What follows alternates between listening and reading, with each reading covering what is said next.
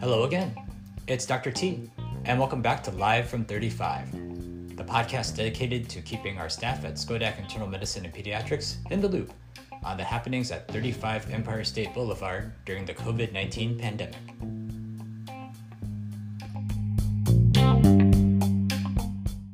First, on behalf of the practice, I wish to express our deepest condolences to Adam and his family. For those of you who might not know, Adam's mother passed away last week. He is extremely appreciative of all the support that we, as his work family, have provided him during this difficult time, and I ask that you continue to keep him and his family in your thoughts over the next week.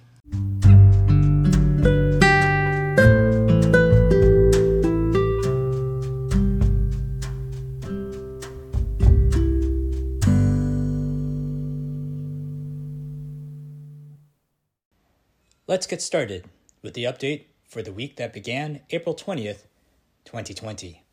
First, the celebrity birthdays for this week. April 20th is the birthday of actor George Takei, also known as Sulu from Star Trek, who has lived long and prospered and turns 83. On April 21st, actor Tony Danza turns 69. On April 22nd, actor Jack Nicholson turns 83. And rocker Peter Frampton turns 70. April 23rd is the 43rd birthday of John Oliver. Also turning 43 is wrestler and now actor John Cena. On April 24th, actress Shirley MacLaine turns 86. Barbra Streisand turns 78, and Kelly Clarkson turns 38. And on April 25th, Al Pacino turns 80. This week, we also celebrate the following holidays. April 20th is National Cheddar Fries Day, and also National Look-alike Day. I haven't had a haircut in almost a month, so trust me, nobody wants to look like me right now. April 21st is National Chocolate Covered Cashews Day. April 22nd is Earth Day. It's also National Jelly Bean Day and National Administrative Professionals Day. On April 23rd, we celebrate National Cherry Cheesecake Day, and it's also a good day to take a picnic in celebration of National Picnic Day. Now, time for some coronavirus-related news. This week, I thought I would talk about two important medical figures. One you probably know a lot about, and one you probably don't know a lot about, but probably should. Our first figure is the more famous one. You probably know him by his steady demeanor and his strong Brooklyn accent. He's the guy that many refer to as America's top infectious disease doctor, and the one who lends the scientific heft and facts to the president's afternoon news conferences. And when he's not there, everyone starts to worry that he either got sick, or even worse, got fired. Yes, I am talking about Dr. Anthony Fauci, a man so beloved by so many that recently the National Bobblehead Hall of Fame unveiled that they were selling a Dr. Anthony Fauci bobblehead, with proceeds going to the Protect the Heroes campaign to help raise funds to acquire supplies for frontline healthcare workers. In the interest of full disclosure, I have put a deposit on one of these bobbleheads. I hope to get it in July. His official federal government title is Director of the National Institute of Allergy and Infectious Diseases, which is part of the National Institutes of Health. He has held this title since 1984. He also is the chief of the Laboratory of Immunoregulation, which according to what I have read is actually his favorite and most prized job title. He has advised 6 presidents on HIV/AIDS, as well as our response to disease outbreaks such as Ebola and Zika virus, and of course our current outbreak of COVID-19.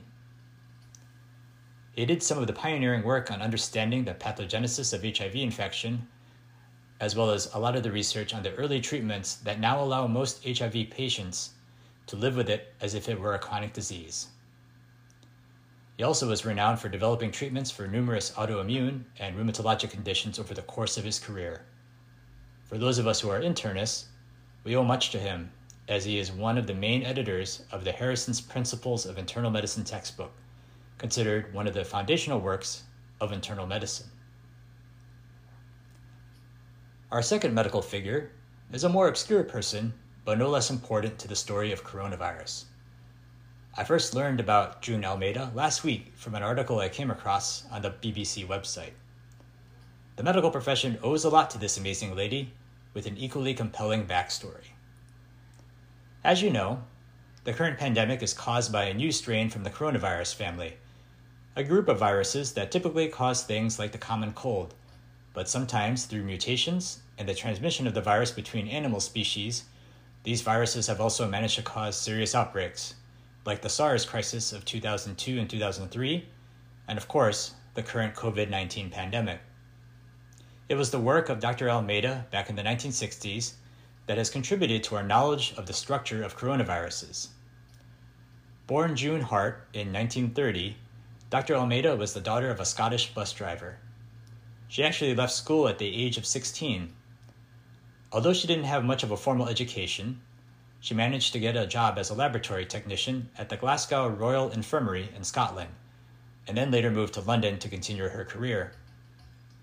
After marrying her husband, Enriquez Almeida, who was an artist from Venezuela, she moved to Toronto, where she became so renowned for her skills with the electron microscope at the Ontario Cancer Institute that she was recruited back to Great Britain. Upon her return, she produced the first images of the virus that causes rubella. In the mid-1960s, she found herself working at a research center run by Dr. David Tyrrell, who was studying the common cold. Using the electron microscope, she was able to take the first pictures of what they originally thought was a type of influenza virus. But instead, these viruses, which had never been seen before, had a halo or crown-like appearance. It was the appearance of these crowns, also known as corona, that gave rise to the name coronavirus. She is actually one of the people credited with giving this family of viruses their name. Even though she never went to college, her scientific prowess resulted in her being bestowed with an honorary doctorate by the Postgraduate Medical School in London. After retiring, she actually became a yoga instructor, but when the world faced another viral outbreak in the 1980s, this time HIV, she went back to work and helped take the first pictures of the HIV virus, again with the electron microscope.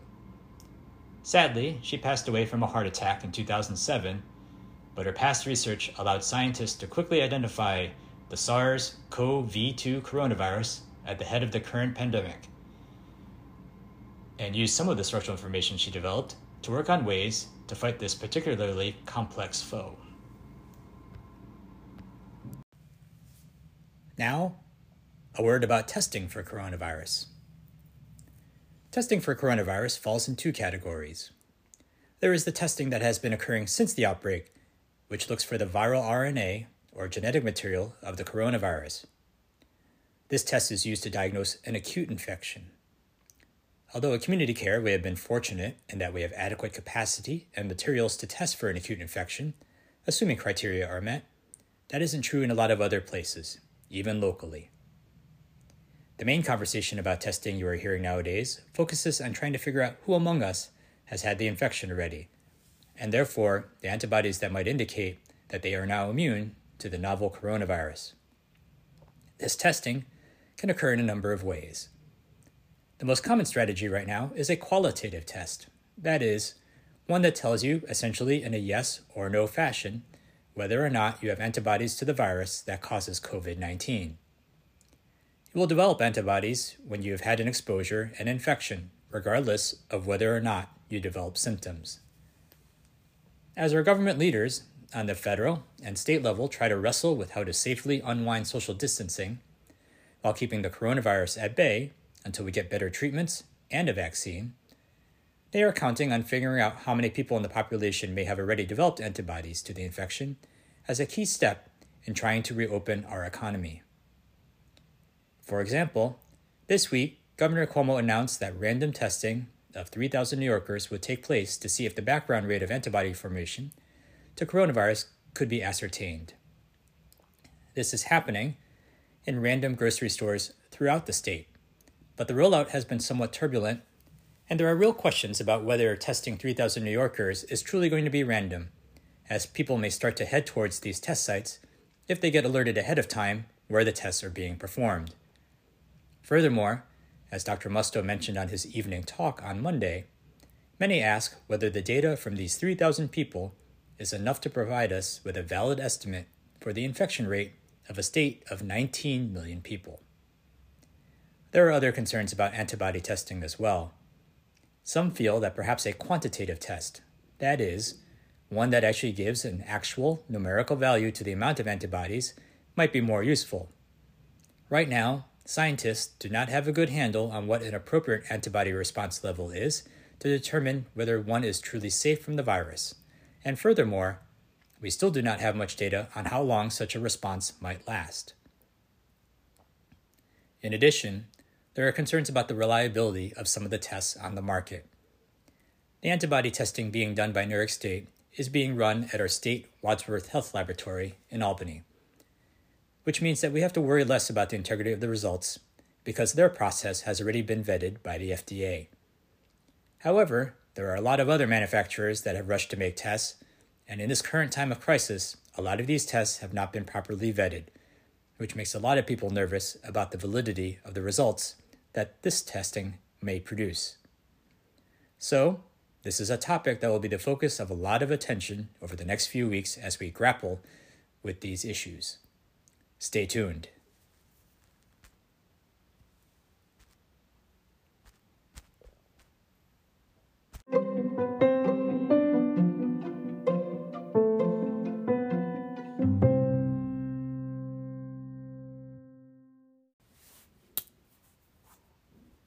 Now, some news from the practice.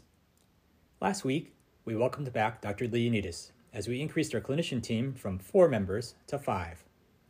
As we start this week, we thank Shannon for her tenure on our inaugural pandemic response squad, and we welcome back Renee from a long absence out of the office. We are very glad to see her. To update all of you, this past Friday, I laid out a roadmap for the next several weeks in terms of our clinician workforce. As Governor Cuomo has extended his pause executive order until at least the 15th of May, this means that we are not quite ready yet to resume full operations. But that does not mean that we should not be planning ahead.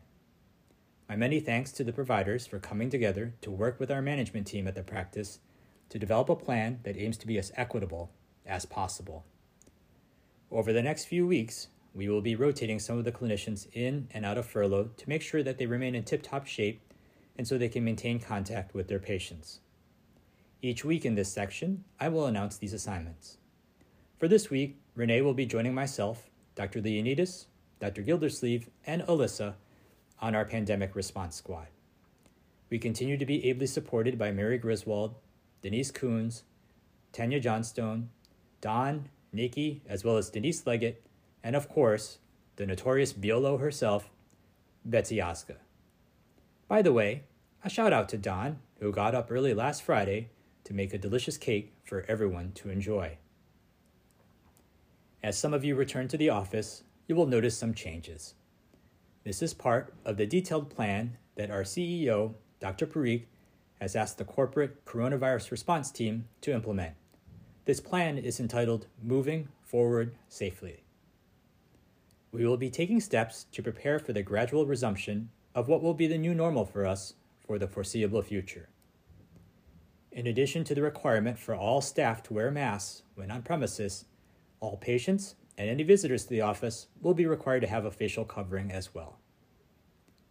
Also, we will be screening the temperature of all people in the building, including patients, visitors, and employees upon entry to help prevent a possible exposure.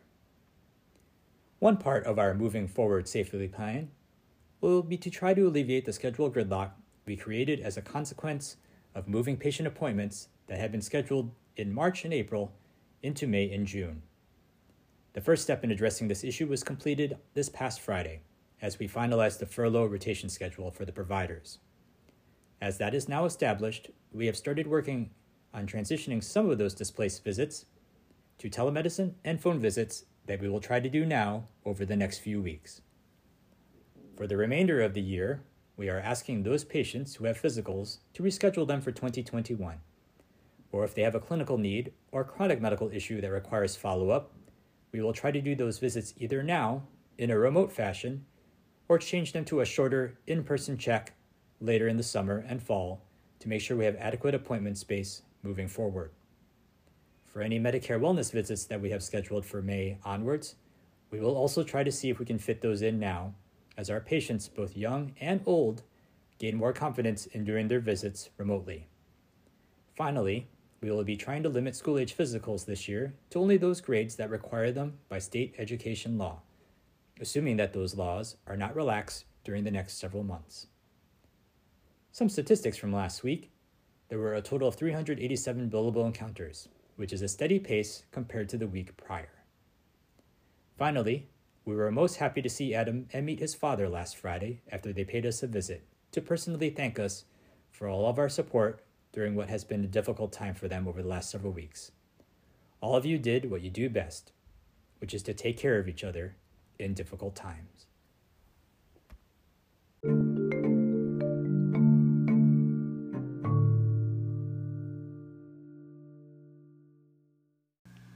Some reminders for all of you out there. If you're interested in participating in the encouragement and support group WebEx sessions that are being held by the Community Care Behavioral Health staff, please see the group text that will be sent out with the announcement of this week's Live from 35 episode release. There are 2 sessions weekly, one held Wednesdays at noon and also Thursdays at 5:30 p.m. Each session lasts for 45 minutes and is led by Dr. Stone, the director of the CCP Behavioral Health Program. Also, remember that you are welcome to listen to the WebEx talks that Dr. Musto gives on Monday, Wednesday, and Friday nights at 5:30. Again, please consult the login information that I will send out on the group text announcing the release of this week's podcast. For all of the staff, make sure you and your family and friends continue to follow the CDC recommendations and now Governor Cuomo's executive order that encourage the wearing of a mask or other facial covering in public. Please limit your trips out of the house to only those trips that are essential, and remember to practice social distancing as best as possible. Now we've come to the end of this week's edition of Live from 35.